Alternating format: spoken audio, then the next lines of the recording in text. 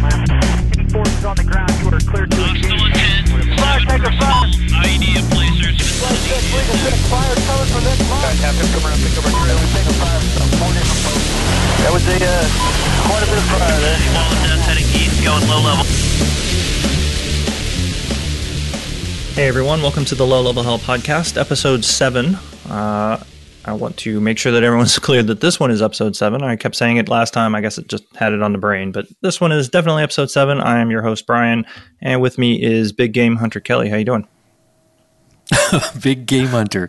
Boy, we've been doing that a little bit lately, haven't we? Yeah, absolutely. So for listeners, if you're looking for an escape, take a look at this game. It's the Hunter Call of the Wild, which is exactly that, a hunting simulation. It's absolutely absurd and beautiful at the same time. It's ridiculous. We're having way too much fun with it. It's for people who actually don't actually go hunting and don't want to go get dirty. So, but it's it's kind of the same experience. That's pretty yeah. cool. I mean, hunting. I've tried it. It's not for me.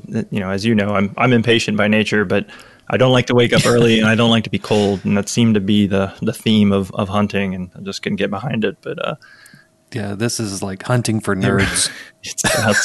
It's so beautiful and just ridiculous at the same time. But yeah, check it out. It's a lot of fun. Call of the Wild. So yeah, it's a pretty good game. So hey, it's a new year, man. So I know this last year's was pretty hectic with everything going on, but. What's your kind of your expectations for 2021? What you got planned? Yeah, so I mean, I think the show is at a good place, considering we started 2 months ago. I know we're getting out there and getting after it. We've got a lot of great guests lined up here in the next couple months, and it seems like a week goes by that I don't talk to somebody else who's got an interesting story. So, the challenge for me at this point is really just scheduling everyone and getting it all lined up and trying to figure out which guest do you put on first? Because as soon as you get something lined up, somebody else pops up. You're like, man, that would be a good one too. But you just line them up. It's a difficult, terrible situation to be in. But these are the kind of problems you want to have. Yep. But yeah, it's been going good. And I mean, as you know, we've struggled quite a bit with the whole website fiasco, and finally, after a couple of weeks, figured out what we did wrong. And ladies and gentlemen, we're building the airplane in flight, and but at least we got it off the ground, and I think we're in a good place. So we do have that website set up, the lowlevelhellpodcast.com, and that's got links to how to email us if you got questions, how to learn a little bit about us, and link you to our Instagram, which we just set up, and link you to our Facebook page. And really, the Instagram is going to be fun because what I'm trying to get every guest that comes on is, hey, send me some pictures from your deployments or training and things like that, and we'll throw those up there as well. Yeah, that's fantastic. So, I mean, it's going to be hard to beat, some of your past stuff already. I mean, you're only in this for like 2 months, right? And you've already hit some big milestones already, right? So, weren't you just on the Afterburn podcast and the Fighter Pilot podcast? Weren't you interviewing on those? I think I heard you on those. How did that go? How did you enjoy that? Yeah, so Jello over at the Fighter Pilot podcast has been super helpful.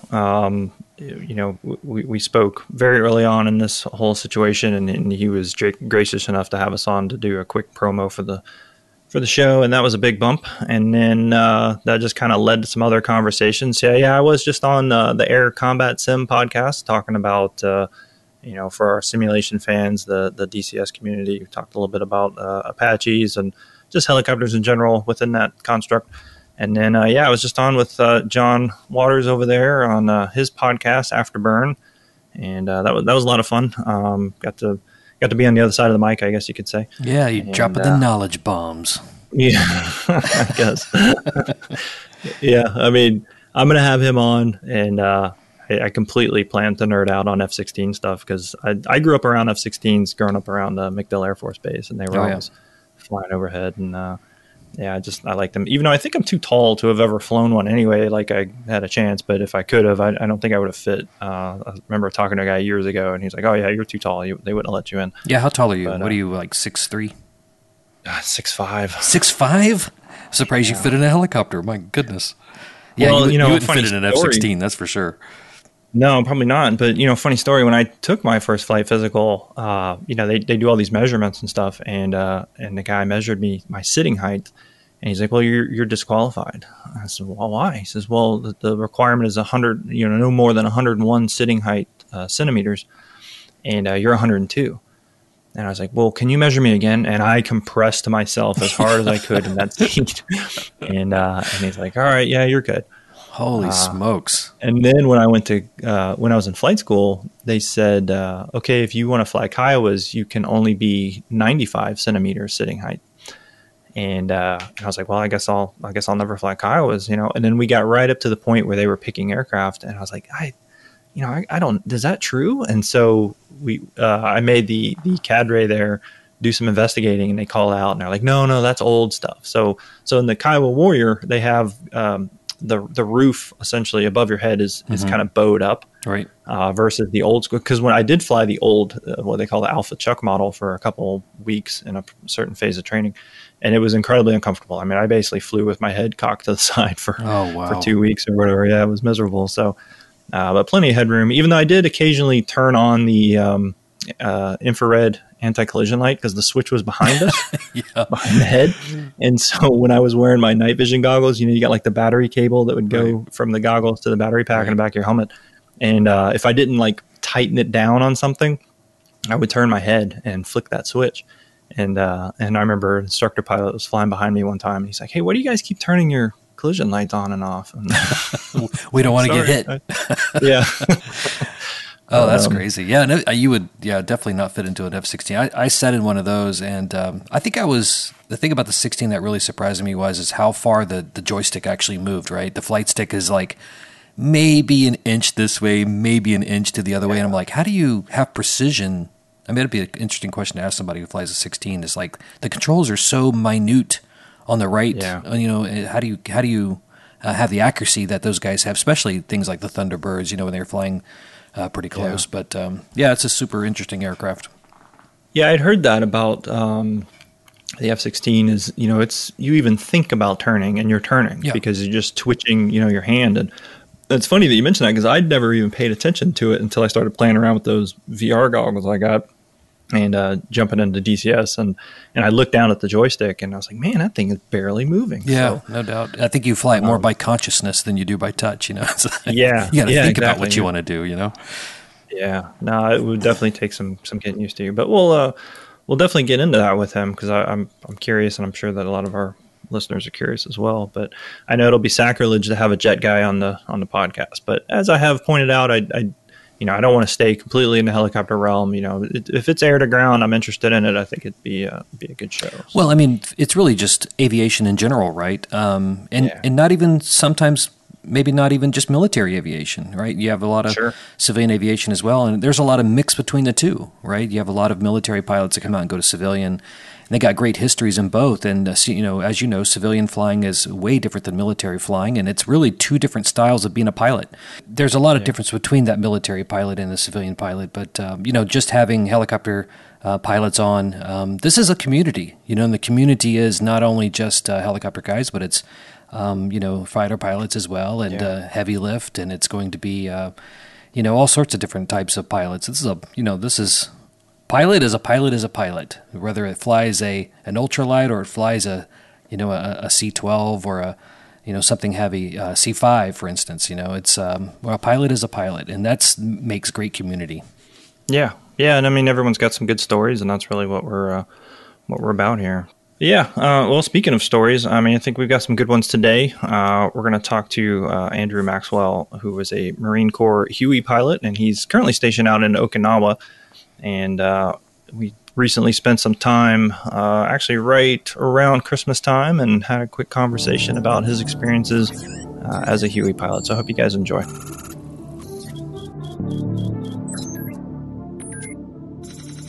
Hey everybody, today we're joined by Andrew Maxwell, who's a United States Marine and flies UH-1 Hueys. How you doing, Andrew? Hey Brian, I'm doing well. Thanks for having me this morning. This morning in Okinawa. So yeah, it's a Saturday morning in Okinawa and a Friday night here in the States on the East Coast.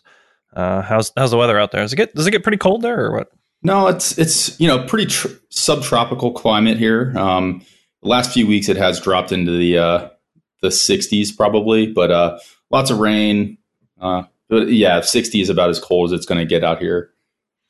Yeah, I guess I was looking at the map the other day because I was trying to make sure time zones and all that stuff, and Okinawa is actually south of Korea, right? Yep. Yeah, it's about probably about a 2-hour flight up to Korea, Seoul or anywhere up in the peninsula there. So. Yeah. Okay. Yeah, I spent a little time in Korea. It definitely gets cold there. So. Oh yeah. Ridiculously. In fact, the coldest I've ever been. I think it was -20. I left Florida when I came on active duty. I left Florida and it was 70 degrees, and I arrived in Korea. It was February, and it was like -20 at night. So. Yeah, it's pretty funny. I actually my first assignment out here in Okinawa was flying the UC-12 for the Marine Corps, and so I would leave MCAS Futenma, which is the Marine Corps Air Station on Okinawa, fly up to like Pohang, and it's January here, probably 70, 75 degrees, so no jacket, no anything, warming layers. Roll into Pohang, and it's -10, and I'm just trying to gas up the plane, just freezing. So yeah, it's a rude awakening. Yeah, totally. Definitely gotta check the weather. All right. Well, let's just do kind of a quick bio and just tell us a little bit about yourself, where you're from, how you got into the Marines, if you did anything before flying, and where you're at now. Yeah, sure thing, Brian. So yeah, I was born in East Coast of Florida. Born and raised there. My whole family's, You got to tell me where now. Melbourne. Oh, okay. Yeah, so all right. I'm a Tampa guy, so. Okay, cool. Yeah, my godfather lives in Tampa, actually like up north of Tampa in Odessa. So yeah, he lives up there. I've been to Tampa plenty of times, but yeah, my whole family is in Florida still. Sister in Orlando, parents are in Cocoa, kind of relocated over the years, but yeah, grew up there. I come from a pretty long background of military service, so it was from a young age. It was like not a matter of if, but just when and how I went about joining. So graduated high school and went up to Virginia, actually, to college at VMI, which is pretty hot in the news lately. Went up there, did my first year. It was 2003. So obviously OIF and everything is really kicking into high gear at that point. Being a 19-year-old hard charger, I was worried I was going to miss the fight. So I went down to the recruiter in Lexington, Virginia, talked to him, had everything lined up, told my dad. My dad was a Marine, and my godfather, actually, that I was telling you about, was a Marine with my dad as well. So they drive up to Virginia, take me out to dinner, try to convince me that it's a terrible idea to enlist. They're like, just finish college, commission. You can do it that way too. I was like, okay. They left to go back to Florida. I went back to Lexington and told the recruiter I was ready to sign up. No. So signed up, and then after my first year at college, I went into the reserves. So that was kind of the middle ground, I guess you could say. So went into the reserves, did Paris Island in the summer between my freshman and sophomore year, and then got back to school about what was actually, if I back up. So if anyone's familiar with Marine Corps boot camp, you have range week, and then there's like team week. I don't know what they call it now, but I was donating blood, and that's the only time I'll ever donate blood because I wasn't getting yelled at that point. So I sign up. I'm like, yeah, I'll donate blood for sure. Apple juice and cookies afterwards. Okay. I think I did the same thing. Yeah, it's it's a perfect excuse to get out of the squad bay for an hour and be treated like a human being. I'm sitting there, and my buddy, it was a bunch of us from VMI that went through boot camp that summer, and he's like, "Hey, the unit we're going to is going to Iraq next year," and so I kind of found out then that okay, this is happening. So now we finish boot camp, get back to VMI, do our first drill weekend, and the captain was like, "Hey, if you guys want to go, I can make it happen. But if you don't want to go, I totally understand." And a bunch of us were like, "No, we're going." And he pulled some strings, got us down to Camp Lejeune in North Carolina. We did all of our, MOS school. So we were all combat engineers. Did that, and then did our, I guess you guys like AIT. We do a similar training there at Camp Geiger, which is just adjacent to MCS New River. Did that, and then headed out to 29 Palms for 2 months or so, pre-deployment leave in Vegas, and then went over to Iraq in 2005 with a infantry company. It was with 3rd Battalion, 25th Marines, Lima Company, and I was stationed at Haditha Dam, which is in the not Helmand, Al Anbar. Getting my countries mixed up, but in the Anbar province. It all blurs together after a while. Yeah, it's all the same, right? So it was there for 6 months, just attached to a infantry platoon, going out and clearing houses. Anything they found that was kind of explosive concern, they'd usually grab an engineer, and we would handle that. Okay. So did that, and we kind of go back to that, but that's kind of where there was one operation on that thing, and this is kind of where it comes full circle, I guess, to tying this back into aviation and where I'm at today. We were in it was in May of 2005. Operation Matador. It's also known as the Battle for Al Qaim, up by Syria. We were up there. We rode Amtraks in, big tracked amphibious vehicle that it's got a 50 cal and a 40 millimeter grenade launcher on the top, or we rode those into town, dismount, and then we just basically swept from one side of the city to the other side of the city. And I just remember a real sticky spot that day. I look up and I just hear Huey and a Cobra overhead.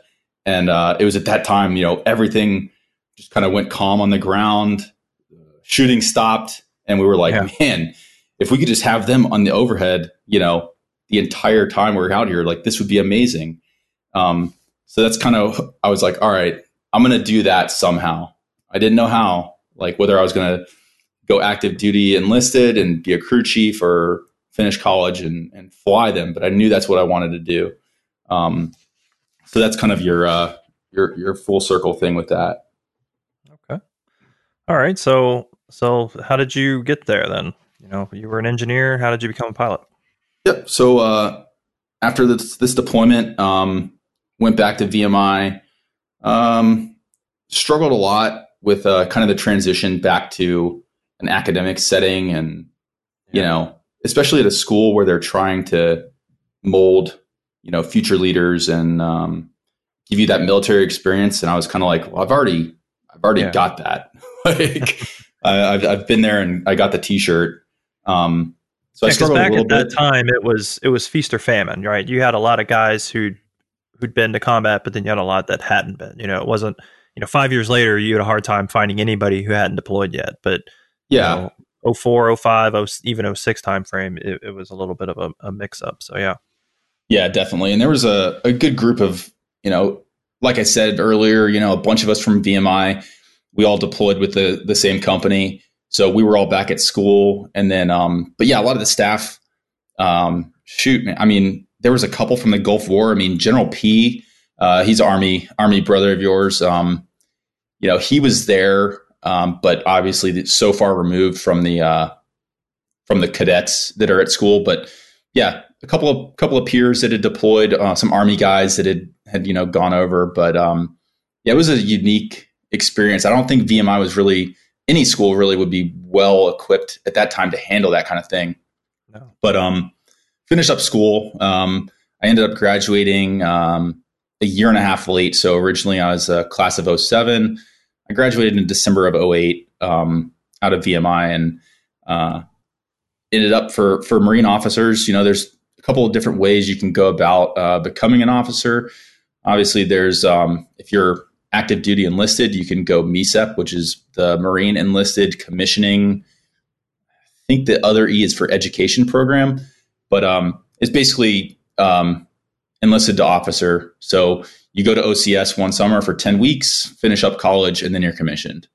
The route I did was the PLC, the platoon leaders course. So I went 2 summers in a row to Quantico for a 6-week session each summer. And, OCS, it's the same for everyone. Academics, a lot of PT, just counting down your days until you're done for the summer. Finished that, commissioned in December after graduation, and then started TBS, which is the basic school in Quantico.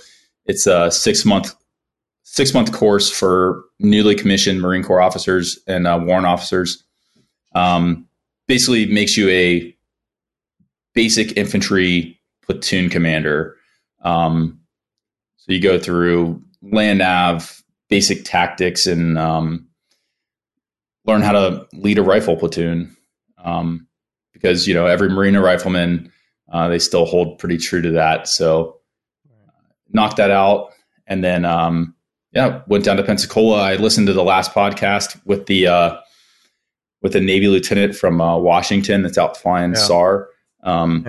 So the flight school process was exactly the same for me.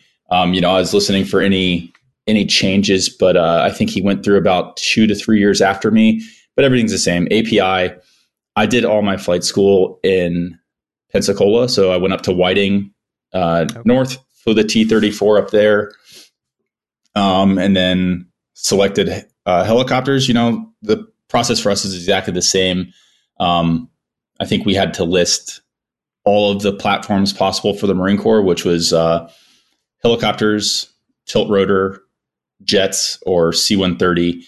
They were still doing guys in the Prowler at that point, which they've since, sundowned and gotten rid of the Prowler. But you rack and stack just like anything else. I think I did have helicopters first, and then I went through this weird phase where I was like, oh, Ospreys sound cool. So I think those might have been second, and then like C-130s and jets. But I got what I wanted. So I just went to the Southfield and flew the TH-57. Had a great time doing that. All the stories that he, what was his name? Lieutenant, or his first name? Alex. Yeah. Alex. Okay. Yeah. So at least I can use his name. So all the stories Alex was saying were exactly the same, like the cool cross countries. I didn't go to Key West. I went to I think I went to Nashville or Memphis, and then I went to Charleston. We had a great time doing that. I was able to, just like he did afterwards, went down to Pensacola, and you said like that old guy came out and gave did the gouge prep for the test. Yeah. Took that test and got all my civilian ratings and things like that. Mm-hmm. Yeah, that's a good opportunity. I know guys that didn't do that at flight school and then kicked themselves, years down the road that they had never done that. Yeah. I mean, you got to take advantage of it, and we can talk later about some of the other things that I've been able to tack on, like just on the Marine Corps' dime, which is awesome. Hmm. But so got those ratings, and then again another rack and stack, put your dream sheet in. So our list was pretty extensive then for coming out of advanced and Whiting. So I went back and forth a lot. I was like, am I going to go 53s and fly the big iron, or go a little bit tactical, get into the Huey? I knew I wanted to do something that could carry Marines in the back. I was I wasn't opposed to the Cobra, but I liked the diversity that the Huey and the 53 offered. They kind of do a little bit of everything. Yeah. I put. Yeah, go ahead. That makes sense with your background. It sounds to me like, you were a guy that could have benefited from that on the ground as far as being carried around. You were an engineer doing some infantry guy stuff. So you were, kind of cross training. So it seems to lend itself to, you want to be able to kind of touch all those things. Yeah, totally. I put Hueys, and then, so we also stack, so it's type so or model, what do you want to fly? And then where do you want to fly it? So I think I had Huey's West Coast, Huey's, at that point they had just sent a squadron to Hawaii. So I put Huey's Hawaii, and then Huey's East Coast, and then Cobras, then 53s. And then they were still, believe it or not, sending Marines to 46s. Oh, wow. So yeah, my roommate actually was one of the last guys to leave flight school and go fly the 46. Now he's an Osprey pilot. They transitioned most of them pretty quickly. In fact, they didn't even leave the RAG squadron when they went to Pendleton. They went through the FRS and then they just stayed there, basically waiting to transition. So it's kind of weird, but probably an issue with funding. They'd already allocated those numbers and there's no way to change it. They were going to go, for good or bad. So, yeah. So I packed up the house, the dog, and I wasn't married at the time. So I, drove out to Pendleton, and I got there, and would have been about October of 11. Yeah, October of 11. So got to Pendleton, and then just went through the entire syllabus flying the Huey. It's a lot like Alex's experience in the 60. I'd say a little less on the tactical application of the aircraft than what the Navy does. So we showed up and learned how to fly the thing.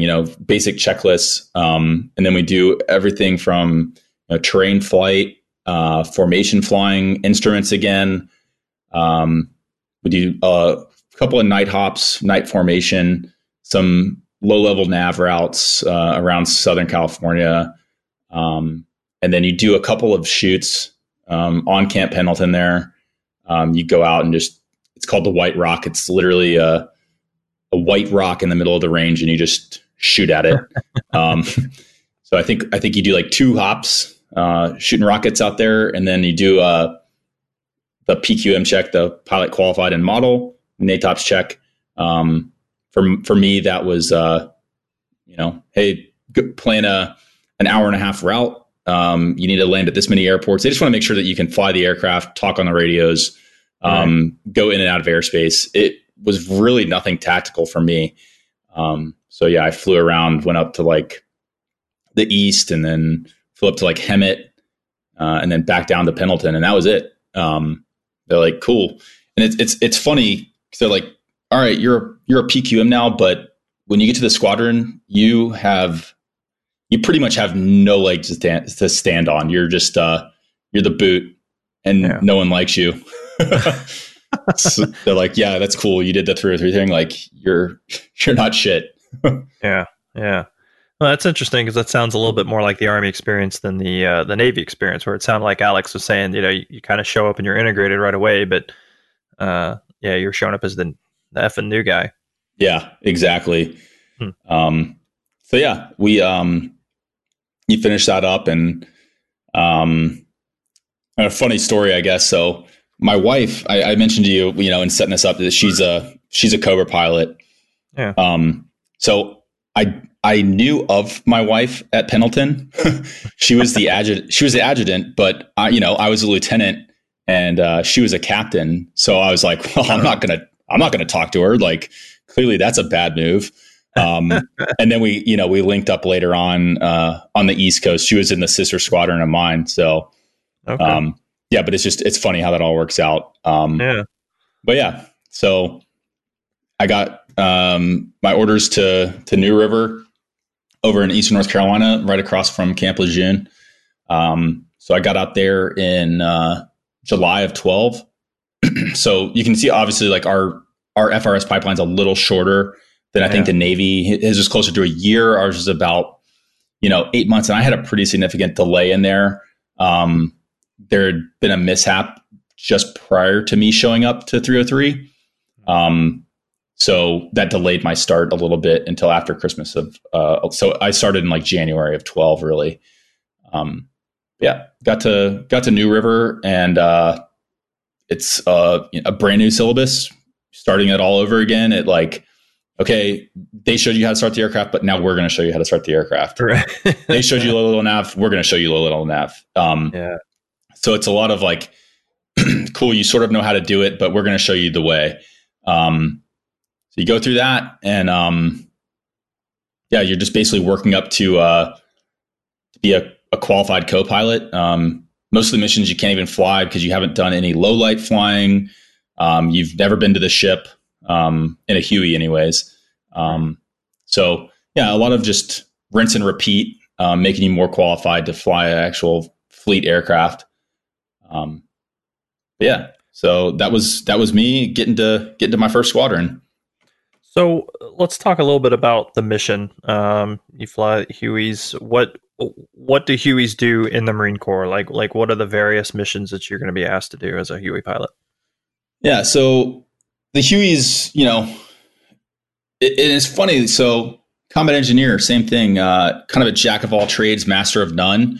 We'd obviously like to think of ourselves as like, oh, I'm the master of this. I'm the go-to guy, but the Huey is really the same thing. It's jack of all trades, master of none. So you could do anything. I wrote out here, but so offensive air support, utility support, escort, airborne supporting arms coordination. So like FAC-A, call for fire, things like that. So we kind of do a little bit of everything, whether that's, obviously the biggest thing for an HMLA, the Marine Light Attack Helicopter Squadron, we have Hueys and Cobras organic to the squadron. So what you'll typically see, depending on the mission set, would be a mixed section. So you'd have a Huey and a Cobra going out as a section Right. to fly. And I guess, there are some differences.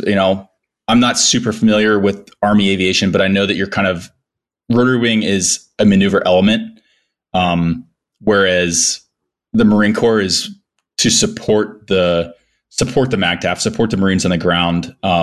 That's our whole mission. So close air support. We'll go out there and like I said, going back to Iraq, like as soon as you show up, there's like a sense of calm. I guess the Marines on the ground are like, oh, thank God the Hueys are here, the Cobras are here. Or commonly referred to, they just call us skids. Because we don't have wheels, we still have, skid landing gear. But yeah, utility support, CASEVAC.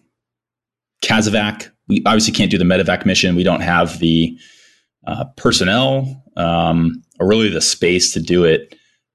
So in extremis, we could, pull wounded or whatever out of a battle site and take them back to a rear for medical support. Sure. Armed escort, huge one that we do a lot. We train to it in the States, and then obviously later on in Afghanistan, we were doing armed escort a lot for the Ospreys and 53s. So did that a lot. And then the supporting arms coordination, that's kind of a higher level qual. Everyone goes through and knows basic call for fire, so we can do that. But the FAC-A, the forward air controller airborne, is a more senior level qual. And you don't see a whole lot of that outside of training. Yeah, so that's an actual, like, you have to go through some sort of syllabus training to be a FAC-A, correct? Yeah, basically it's funny. It's kind of like a tactical air control party ground school. So you go through a squadron internal ground school, essentially learn about forward air controlling. And then it's, I think it's about a week or 2 weeks long. And then you actually have a syllabus, a FAC-A syllabus. That's, I think, 3 to 5 flights before you can be designated FAC-A. Okay. And there's, I'm certain, some sort of continuation of training that you've got to get so many controls or things like that over a 6-month period, maintain your qualification. Okay. Yep, just like the ground side, but you're just doing it from an aircraft. Right. So let's pull the thread a little bit. You mentioned the mixture of the squadron and aircraft flying together. That's for the Army. That is kind of a rarity. We've done it when I was a Kiowa guy. I don't want to say it was uncommon, but we would occasionally have a mission where you would have a 64 paired with a 58, and they would kind of do what I can only imagine is you guys are kind of doing the same thing. Where the Huey's maybe a little bit more of the scout, and the Cobra's a little bit more of the gun, but typically that was not something. In fact, I can't remember ever training that way before deployment. It was kind of one of those things that you hodgepodge together on scene. Is that something that you guys train pretty standard before deployment in your workups? Yeah. I mean, I would never say that they're interchangeable, the Huey and the Cobra, but as far as our tactics, you fly exactly the same as you would if it was a pure section of Hueys or a mixed section Huey and Cobra. There are, obviously some missions where you would be like, okay, this is definitely going to be a pure Huey section. Typically more assault support oriented mission. If you're just going out for CAS, and now this is where things are probably changing in Marine Corps aviation. So my East Coast squadron, we didn't have the new Cobra, which has since been upgraded to the Z, the Zulu. So we had the old school whiskeys with the two blades. Their sensor was a little bit, well, I wouldn't say a little bit. It was much less capable than the Huey sensor. Okay. So what you got with pairing up a whiskey and a Yankee was, you got the Hellfire and the 20 mil off the Cobra. Yeah. But you got the extended range sensor from the Huey. And then we also carried, we have the 50 and the minigun, and then a myriad of rockets that we can shoot. But you guys have 7-shot pods? Yeah, we typically flew only the 7-shot. Sometimes you'd see, what is it? The the 61 is the 19-shot, but typically that was like the Cobra carried that, and we would just carry the 7. With the Huey, the DAS mounts that basically the metal framework that's on the outside of the aircraft holding up the gun and the rocket pod. As soon as you put a big pod on there, we couldn't carry it fully loaded because of limitations on the mount, but it just got in the way. So the 7-shot pod was much easier, and typical loadout for Afghanistan would be the 50 and mini. I think it was about 3,000 rounds on the mini gun, 650 cal, and then 7 HE rockets on one side, and then we'd carry 4 APK just because of the added weight and I guess maybe the numbers we had, but we just carried 4 APK. Okay. And you're talking APKWS, the laser guided? Yeah, that's right. Okay. And I think they're straying away from, I think APKWS was kind of the term, and it still is. Now they're calling them AGR 19s, Alphas, Bravos. They've done a lot with that. They put more HE in to make it like a 10-pound warhead. And that was more of our first episode, we talked about that.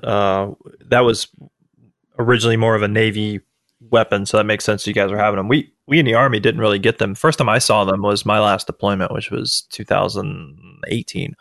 Okay. And we were, we had a handful of them. But okay. So when you guys were doing stuff with the Cobras, I mean, even those older Cobras, were you typically sensor and then guiding any munitions from the Cobra, or was it a sensor handover to the Cobra and then they would do their own lasing? Yeah, it depends. It depends, obviously, right? Sure. Situation dependent, but a lot of times we would help. We would be talking to the JTAC on the ground from the Huey, or if lead was a Cobra, we would be listening, obviously, on TAD, so we'd hear everything. We were usually able to acquire sooner than the Cobra, just depending on environmentals and things like that, and then we could do interflight communications to the Cobra, get their sensor into the general area. And then obviously with the low threat in Afghanistan, we didn't have to maintain a whole lot of standoff. So unless they were bent or, their laser designator was not working, typically they would just self-laze their Hellfire. Yeah. Obviously if they were, having having issues, then we could pick up the lays. Like we're capable of doing that from the Huey as well. Right. Well, any other kind of linkage with the other aircraft other than radios? Did you guys have Link 16 or any other kind of systems like that? No, unfortunately not. And that's kind of the bane of my existence right now. In my current job is trying to bring some of the units into the fold of Link 16, because it's an amazing capability that Marine Corps fixed wing does have, but on the ground we don't have Link 16, and rotary wing doesn't have Link 16, which is kind of like you're only getting half the picture if your rotors aren't in the link. But no, we didn't have Link at that time. We did have the capability. Are you familiar with the rover? Yeah. Yeah. So we were able to pull the Cobra feed into the Huey on a tablet.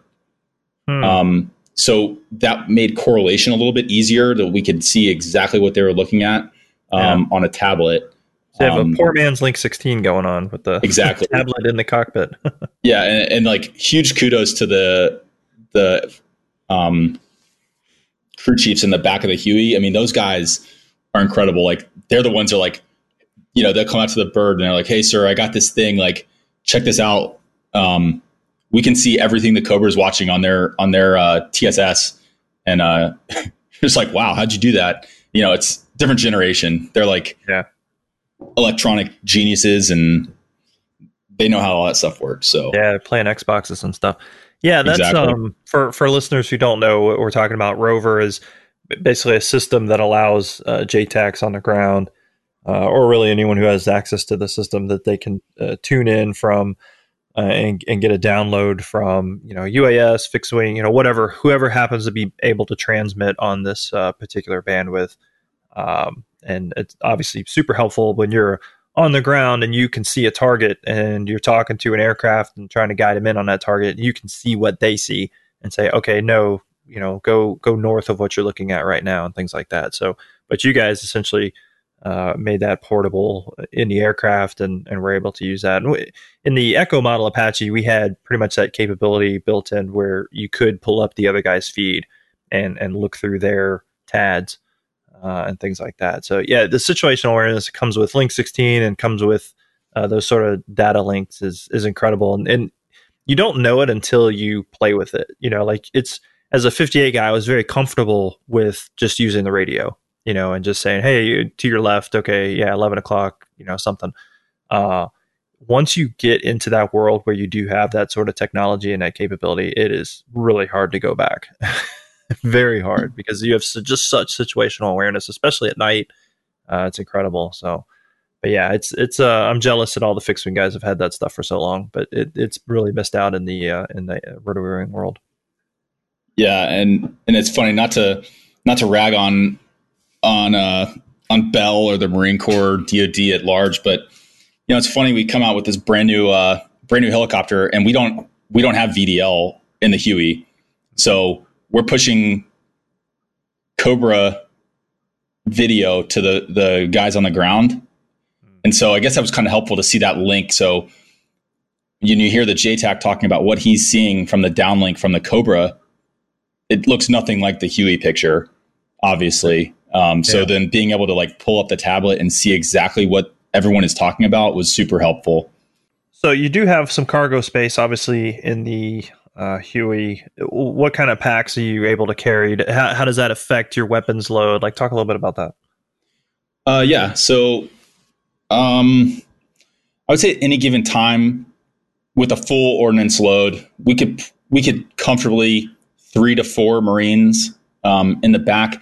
And then you get into the weird thing with and I don't know if 60s are the same way, but seats in, seats out, combat, not combat. Right.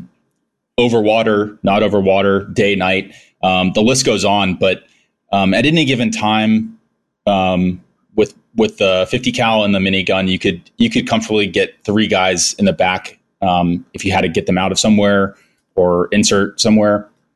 And that's another thing that's great about the Huey. It's so versatile. If we get fragged for a mission, say it's we're coming on shift, it's midnight. And at 6 o'clock, they want to do an insert of a 12-man team. easy day. Like we just go out to the aircraft. They may even strip the pods off. Try not to do that because they're bore sided to the aircraft. Right. But just pull the guns off, throw on 240s, and we can just run dual 240s, and then throw all the seats in and probably carry at least 6 per aircraft with their 2 crew chiefs in the back as well. So I haven't really seen more than 6. That's about max for the back of the Huey. Okay. Was that something that was commonly happening in a deployed environment or no? Yeah, it would happen. You kind of, so for people that aren't familiar, there's ASRs and JTAR support essentially for at least for what we were typically seeing. So assault support requests, which was people, gear, resupplies, things like that. And then JTAR was a joint tactical air request. And that was more of CAS. You can think of them two different ways. So for the ASR mission, we typically would fly that at night. And it's funny, both my deployments, I worked the midnight to noon shift. So I did a lot of ASR support between like midnight and 5:30. Yeah. But yeah, we would typically, run people. So I was at Bastion, and people would meet us up at the hangar. We'd throw all their gear, 5-6 packs in the back, and then run them out to a fob. We usually would do that for that smaller scale. We like to have the Cobra with us, obviously for more firepower and, talking tactics and mechanics. Like we would always just split the section going into the LZ. So we would maintain like 1,000 and below. They would have 1,500 and above. And then they would basically just be our eyes in the sky for anyone that tried to shoot at us on ingress to the LZ. Yeah, so let's go back to something you'd mentioned before, talking about the roles between the Marines and the Army, because that's a good point that a lot of people sometimes get a little bit confused on it. Particularly in the Army, sometimes we get confused on this ourselves. So, like you said, Army aviation is considered more of a maneuver asset. So, a way to describe that is the way I always try to tell guys is, okay, picture a tank. Okay, now just picture that tank flying. Essentially the same thing. So, how would you expect your tanks to operate? That is how we would operate versus the Marines. Typically, like you said, is considered more of a supporting role in the sense that close air support. Like you guys are from a doctrinal standpoint, close air support, whereas Army aviation would not be for the shooters. You guys are getting 9 lines. You guys are talking to JTACs, whereas we're typically not. We can, but we typically don't. I think that's the fundamental issue that sometimes we run into when we work with Marines or vice versa is understanding that we do have a common language. We just happen to be doing things a little bit differently. And I've certainly seen people get tripped up on that. Yeah, totally.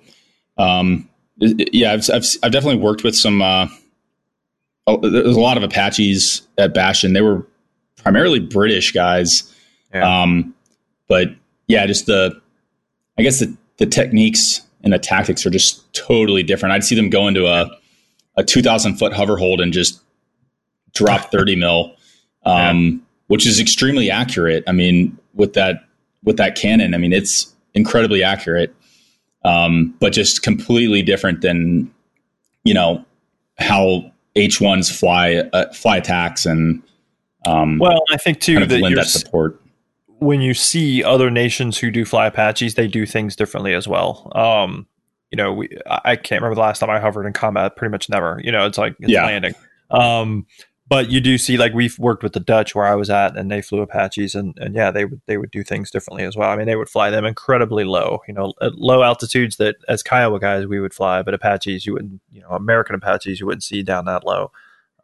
There's definitely some disparity when we talk about our foreign partners and how they fly some of those aircraft. But so tell us about deployment. So when did you deploy as a Huey guy, and tell us a little bit more about that? You did mention Bastion. Is that one deployment to Afghanistan? Did you do any more back to Iraq? No. So after 2005, I was done in Iraq. Never went back there. So I got to my first squadron in July, August of 2012, and then immediately started working up for Afghanistan deployment in 2013. So for the Marine Corps, kind of the center point, the focus point of all our training occurs at 29 Palms out in California. So just, hundreds of square miles of range space that we can go out there and simulate everything that we're going to do in combat. So we have,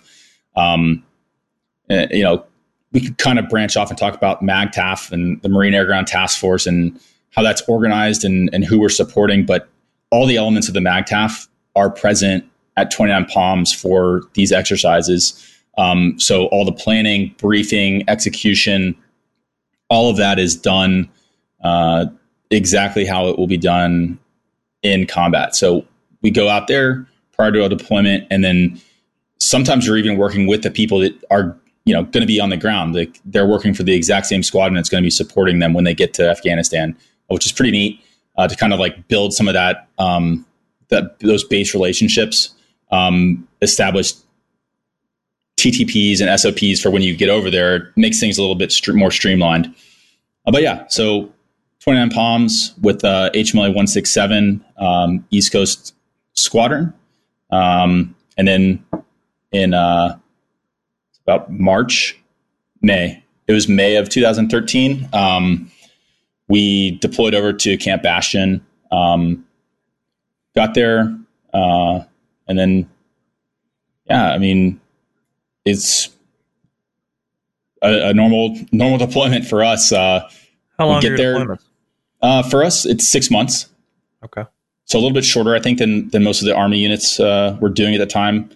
You guys were like 9 months to 12 months. Yeah, I think by that time it was back to 9 months. We were doing solid 12 months there for the longest time. But when you guys deploy, do you fall in on aircraft that are already there? Do you typically take all your own? Is it kind of a mix? Yeah, it's a mix, right? So we do fall in. I'd say we fall in on about like 95% of the aircraft. They're already there in Bastion. When I flew over there, I rode over in a C-17 from Cherry Point, and it had, I want to say, 2 Hueys and a Cobra in the back.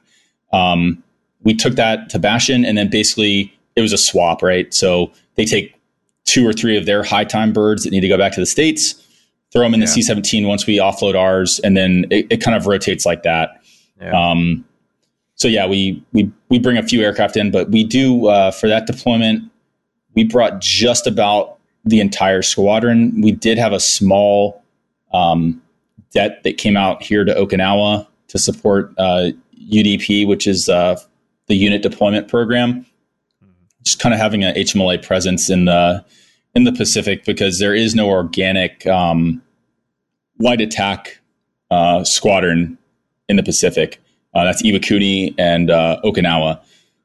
Obviously, and that's Marine Corps. The Army has their all of their aircraft here as well. But so yeah, we split the squadron a little bit, but for the most part, it was a full squadron going to Afghanistan. And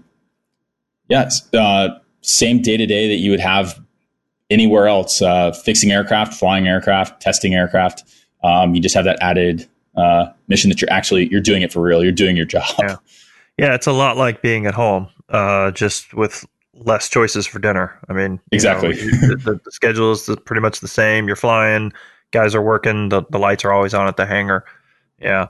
Deploying to Afghanistan is certainly a challenge for everyone, but there's no port, so getting your stuff there, a lot of stuff has got to come in. So bringing in aircraft is definitely challenging. And yeah, we had the same issues where pretty much you fell in on some stuff there. Getting in and out of Iraq is obviously much easier because you've got the ports down there. But okay, so What's your current job? Right now, I'm an air officer at 5th Anglo-Co. So I'm one of several JTACs up there, but we typically have you'll see 3 like people that hold the position of air officer. We have a company air officer, and then looking at Anglo-Co's kind of composition, we have 2 brigades, and so a 1st Brigade air officer and a 2nd Brigade air officer. And tell us, what does Anglo-Co stand for? Oh, sorry. So yeah, Anglo-Co is kind of unique to the Marine Corps. I know the Army has something very similar. Drawing a blank on what they call that. But ANGLCO is Air Naval Gunfire Liaison Company.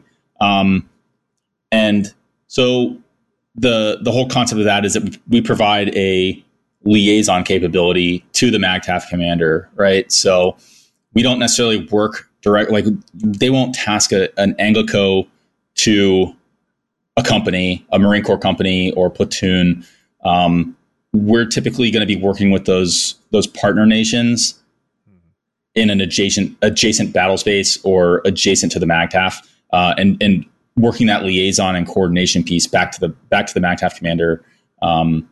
So we're primarily composed of artillery Marines, communications Marines, and then we have a handful of pilots that serve as the air officer, JTAC, although a lot of our O8s are JTACs as well. That's kind of where the pilots come into, because obviously we understand that air picture a little bit better. Sure. And are able to manage that. And then we also have a handful of joint fire observers, typically Lance Corporal to sergeants, that are acting as a JFO out there. Lines 4 and 6. Yeah. And what you're referring to, of course, the 9 line 4 being the target elevation, yep. And then 6 being the grid. So yeah, I can remember these things. Yeah. So I think the Air Force equivalent to that would be like a TACP, Tactical Air Control Party, where you've got the air liaison officer, and he's got his JTACs and what do they call them? ROMADs, I think. The radio operators. Army, we have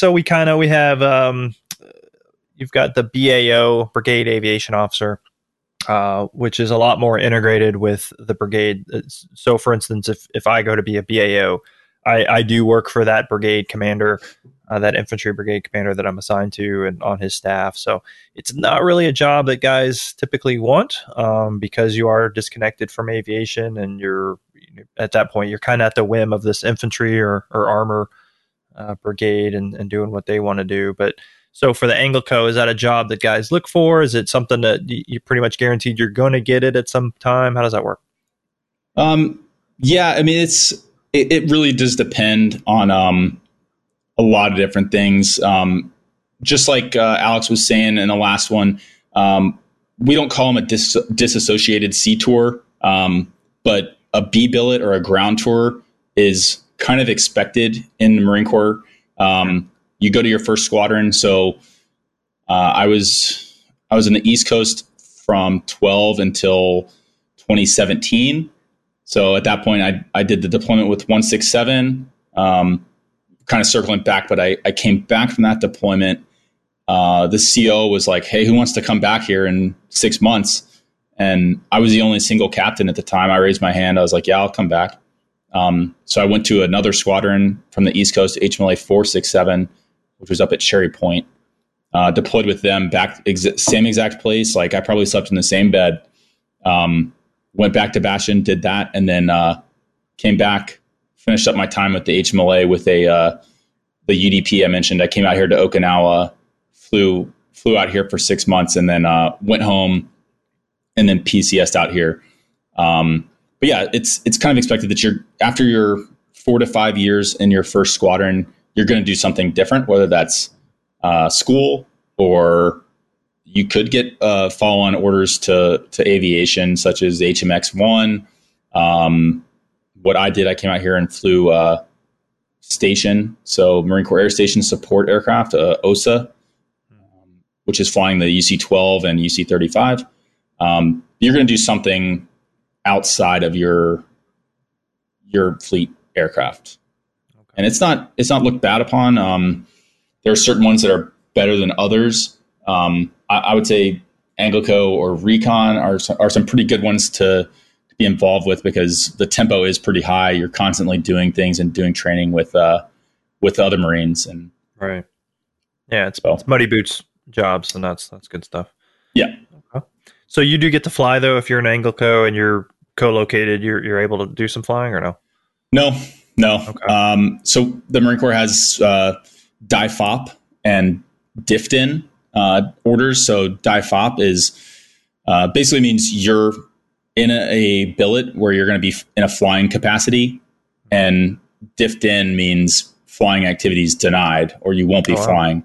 Okay. So you can get there's a DIFTIN waiver that you can go about getting. So if I was a little less busy at work, I could probably get a DIFTIN waiver and still fly the C-12. But we're pretty busy up there on Camp Hansen, so I have not really looked into that, and I'm rotating back to the States here in a few months. So, but yeah, it's, you'll do the ground tour, and then depending on your qualifications and kind of needs of the Marine Corps determines what happens next. I'm in a weird spot, so I'm going to be going to Quantico, where my wife is stationed. So I won't be flying there, unfortunately. So I'm holding out, fingers crossed for my Twilight tour to be a flying job. Well, that's a thing I try to highlight as much as I can with people, is just understand it. If you are interested in a military aviation career, that you got to expect that at some point you're not going to be wiggling sticks. It's just the reality of the job. Yeah. And I don't care what branch you are, what rank you are, that there's some job somewhere out there where unfortunately you're not going to get to fly. But it sounds like you guys in the Marines have at least pretty much codified that as there's no question. Sometimes you'll get into jobs in the Army, like for instance the job I have now.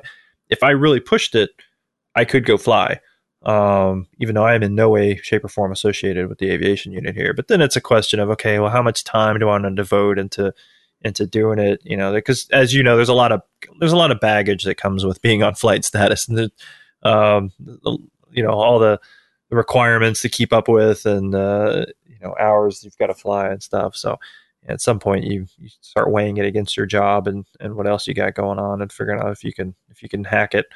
But okay, so moving on in a few months, and I think that's a good place to kind of wrap up for now. I would like to probably circle back sometime in the future, and maybe pull a little bit more on the thread of the Anglico and certainly some more about the Huey. But before we go, why don't you give us a good deployment story, something exciting?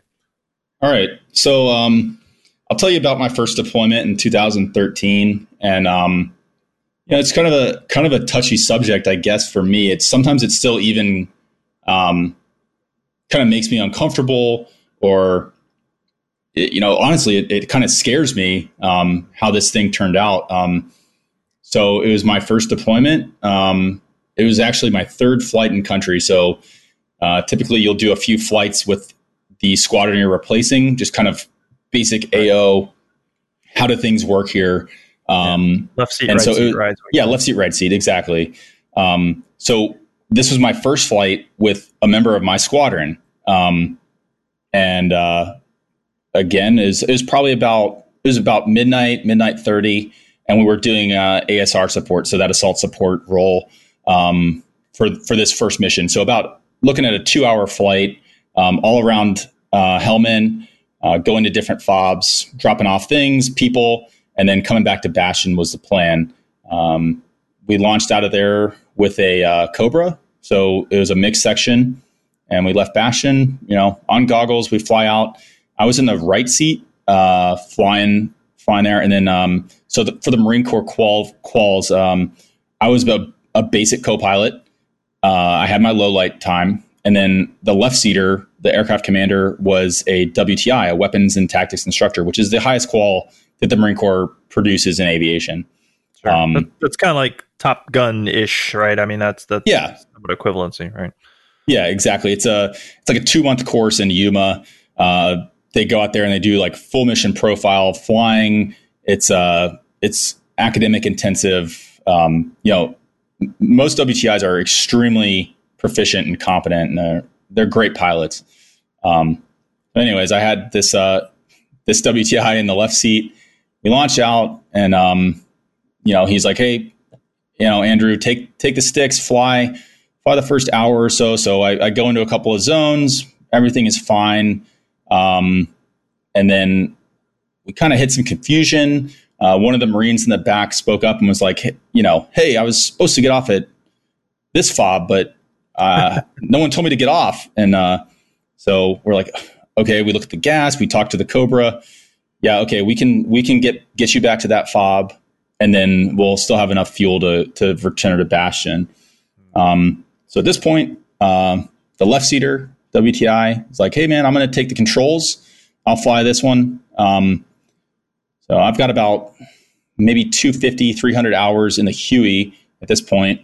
So I'm like, all right, cool. So he's flying. Now, typically, we fly at medium altitude in Afghanistan, so 1,500 feet. For the guys listening, it's just to keep us outside of pretty much the WES for the majority of weapons that were in Afghanistan at the time. So AK-47s and RPGs, 1,500 feet keeps you pretty safe. And then also flying at night helps out a lot. So yeah, because there's no contrast too when you're flying low in the desert under goggles. I mean, it's tough unless you get super low, and then you'll start to see contrast. But by then you don't want to be there. But yeah, flying up at altitude is definitely that. We did the same thing. So. Yep. So this is the first point where I probably should have known something was wrong, or maybe should have spoken up. So he flew the entire leg up to this next fob. Probably it was only about a 15-minute flight straight up the Helmand River. He flew the whole thing at about 300 feet. I didn't say anything. I was just like, well, he's the WTI. It's his aircraft. I'm just going to let this go. It's okay. And of course, it's fun flying low. Sure. So we were going, and we make our right turn. It's basically a right 90 into the zone. So we make our right turn. We're at about 200 feet, 120 knots or so. And slang term in rotor wing community is a hockey stop. Like basically you pull back on the cyclic, push the collective down, and kind of use the rotor as a big air brake. Yeah. So we make our right 90 into the zone. He does this hockey stop to slow us down and get us to kind of intercept a landing profile for the zone, which is inside HESCO barrier, which is basically the metal giant sandbag. Yeah, giant sandbag. Yeah. So it's enclosed around this HESCO barriers. I'm looking out over the dash, trying to stay contact on the zone, and I'm listening up to the crew chiefs are calling out airspeed and altitude, and then I just hear them yell. I hear one of the crew chiefs yell airspeed, and I kind of like snap out of looking at the zone, and I look down and out of the window. We had doors on, and I can see the ground, and I can see that we're not really moving. And then I look inside, and on our MFD, I can see that we're at basically 0 knots ground speed, which is a bad place to be when you're super heavy. We had full load of ordnance. We had 4 British Marines in the back, and then 1 Marine Corps staff sergeant, 2 crew chiefs. So we were sitting at 4, 5, 6, 7 people in the back. And yeah, we the WTI attempted to recover it, pushed the nose over, pulled all the collective we had, which will cause loss of tail rotor effectiveness, or LTE. So we entered a right descending spiral, fell under about goggles. 100 under goggles. Yep. Everything in the cockpit is just like screaming at us, like lights are going off, like over torquing. It was quite the experience. So we spun 270 degrees and fell about 150 feet. We hit the ground right outside the fob.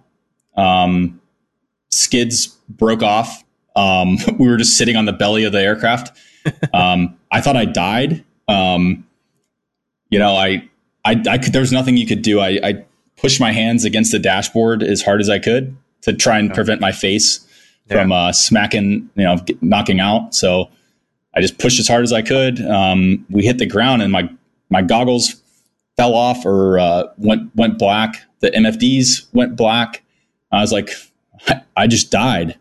And then I came out of it. I hear the engine still turning, and we just executed our procedures, which were a little non-standard. I had to have the crew chiefs get out and actually like cut the fuel manually to the engines, because I couldn't do that from the cockpit. But yeah, we got out, and the rest is history. We had a lengthy investigation process. Took us both out of flying for about 5 weeks. Is one of those things where in hindsight, the result of the investigation board was, for me, they told me that I should have been more assertive, which in hindsight, yeah, I should have definitely spoke up and said something or called wave off, much earlier than we got into our situation where we couldn't recover. But it was a good lesson. Unfortunately, it was learned the hard way. But I was able to take that forward as an instructor later on and, remind the new guys coming up, like, just because I've got, over 1,000 hours and I've deployed multiple times in this aircraft, like, I will kill you just as fast as you can kill me. So that was kind of the big lesson there was, your instructor's got experience, but this thing's a helicopter and it's not supposed to fly. It will turn on you very, very quickly. So that was the biggest thing. But yeah, I got back to flying on that deployment, and maybe that's why I went back the second time. Maybe I just felt like I kind of got gypped a little bit on my first one and wanted to redo it. Yeah. But yeah, everything worked out and no one was hurt. Thank God in that crash. Yeah. Everyone was perfectly fine. You're touching on a lot of things that are certainly hammered home in flight school, and I'm sure it's the same for you guys and yours. You talk about excessive professional courtesy, and that was one that was always drummed into our heads about, your instructor pilot. Yes, you're automatically going to look at him as if he has all the answers, but the reality is he doesn't, because the conditions are going to change. And sometimes what comes with experience also comes with a little bit of an ego. And I don't know the background of why the maneuvers were taken the way they were in your situation, but it can certainly happen that somebody just finds themselves in a situation that they're just not prepared for, or, their confidence is just greater than it should be for the situation. But yeah, it's a huge lesson for someone that, that was fairly early on in your career, that it's good that you were able to walk away from that and live with that experience. But you see it all the time with new guys. And unfortunately, you see it a lot of times with experienced guys, because it is that confidence issue. And that's the perfect storm. And you've got somebody that's overconfident with somebody that is new, because they're very unlikely to say something. Yep, 100%. Because, it's the fear of being wrong, right? I mean, it's the fear, well, if I say something to him and all this works out fine, well, he's going to think I'm a coward, or, any number of things. And you just don't want that. But at the same time, you also don't want to spread the skids. So you got to speak up. And night flying, the most conservative approach. I'm always a big fan of just taking the most conservative approach with all of my maneuvers, unless someone's shooting at me, then okay, you're going to bend it over and do things that you shouldn't. But landing at an LZ at night when no one's shooting at you, you definitely want to take it low and slow and work your way down. But yeah, I'm glad to see that you guys made it out of that. That's incredible. That's no mean feat. It probably doesn't sound like much maybe to people, like, oh, it felt like 100 feet. Yeah, okay, that's a long ways to fall in an aircraft. And like you said, that sort of jarring, impact and your sensory overload. I was shot in Iraq flying, and wow. And the aircraft, just like you're describing, a lot of things happened to the aircraft at the same time, and so we were getting a lot of indications of things that had gone wrong, and to couple that with your own body telling you that something is wrong, it is overwhelming. So I can only imagine the way it felt for you. Wow! So you were actually shot while flying? Yeah. Christmas Day, 2006. So Merry Christmas! Celebrate my my anniversary with Sparky. I keep them in a jar, but yeah, I've got this little 762 reminder of Iraq, but yeah, no, all good. Well, cool. Yeah, I think that'll probably wrap it up for this one. And that was a good story and honestly a good lesson. I mean, it can happen, and again, I'm not trying to throw stones at the other guy. I don't know, I don't know the background and I may be implying that he did something on purpose. I'm not. It can happen to anyone, regardless of your experience level, regardless of your rank. You should definitely, back up your left or right seat or front, back seat or whatever you got and make sure that they're all plugging away, upstairs, because it's very easy to kind of lose track of what you're doing. Sometimes, you get into a rhythm, and it sounds like you guys were kind of in a rhythm too. I mean, I'm sure for this guy, it was an everyday occurrence to do these things, but yep. Yeah. So definitely complacency kills. You hear that all the time, and it is absolutely true. Definitely true. So, well, cool, man. I appreciate you taking the time and sharing your experiences with us and talking about the marine aviation. I know we did touch on the flight school training, but there is some variations there as you guys get further along in the process. And I appreciate you shedding some light on that and talking to us a little bit about the Huey. Of course, I'm gonna have to hit you up for your wife because I need a Cobra pilot. So yeah, right. But no, I appreciate you spending the time on your Saturday morning, and yeah, we'll have you back on, I'm sure, in the future. Got it, Brian. Thanks so much. Well, Kelly, that was quite a story from Andrew. What did you think about that crash? Unfortunately, it's probably close to being typical in a lot of crashes, I would assume. It's scary. It's scary to know that. There's an interesting a story about an general aviation flight. It was a commercial flight, and it was the first officer was highly, highly rated. No, I'm sorry, the captain was like highly rated, had 10,000 hours or whatever, and there was a new guy, right? New guy in the right seat, and things started going wrong, and he questioned the captain, and the captain basically just said hey, shut up, I know what I'm doing. And you could hear through the audio tapes of the NTSB crash that he questioned him twice, but he was a new guy, so he didn't want to question the authority of this senior captain, And they wound up, of course, crashing and killing everybody on board. Mm-hmm. And the NTSB found that the co-pilot, even though he was a brand new first officer, not having the wherewithal to basically tell the captain, okay, this is happening, and you have to take this action. He wasn't forceful enough to, even though he knew they were in dire a serious problem. Yeah. So it's unfortunately that's kind of the way it is with new people, right? In any job, you have a veteran on the job with you, and you're supposed to be learning from them. And if something, if you see something that's not right, a lot of people hesitate to call that out because it's like, well, what the hell do I know? I'm a beginner. So yeah, that's kind of scary in a way. Yeah, I don't think there's any way around it. You're damned if you do, damned if you don't, because if you speak up and it turns out you're wrong, right. You could have a credibility issue at that point. But if you're right and you don't say anything, bad things could happen. Yeah. So it's a tough situation to be in. And, and I feel now that I know some guys who've gotten out of the military, particularly like you're talking about, again, going into the airlines, there's no relationship there. I was surprised to know this. Guys are showing up and they don't even know who they're flying with till they show up to the aircraft, essentially. Oh yeah.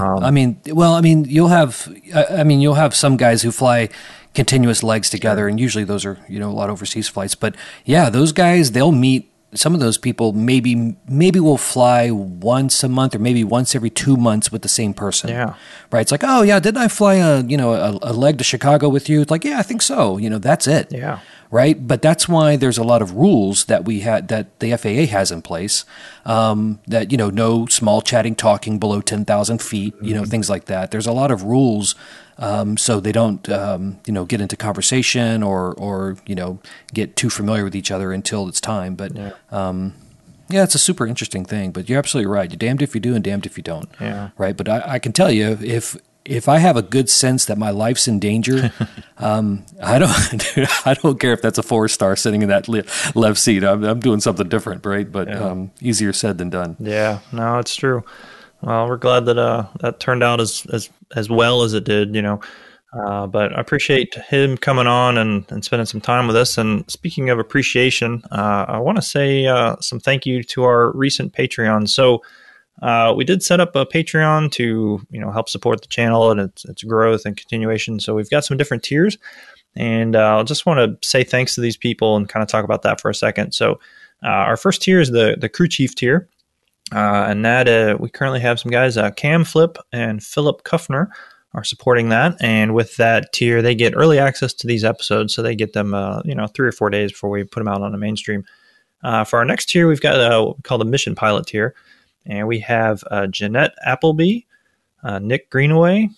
Let's see, who else? Philip Sobel and Lee. So I appreciate you guys supporting the channel, supporting the show. And they'll get early access as well as access to our special after hours, I guess you could say, bonus material. So typically what I do is with whoever I'm interviewing, I finish recording and then I keep recording and say, hey, tell me a good story. So we'll spend another 20, 30 minutes having a chat about something that either happened to them on a deployment or in training or things like that. So you'll get access to that if you're a mission pilot or in the higher tier, the flight lead. So we have 2 new flight leads. We have Chase and Dami. So I appreciate you guys supporting us as well. And in addition to everything that we just mentioned, what we're looking to do is every month have some sort of online get-together with our flight leads and have a little Q&A, BNS section, and just talk about whatever.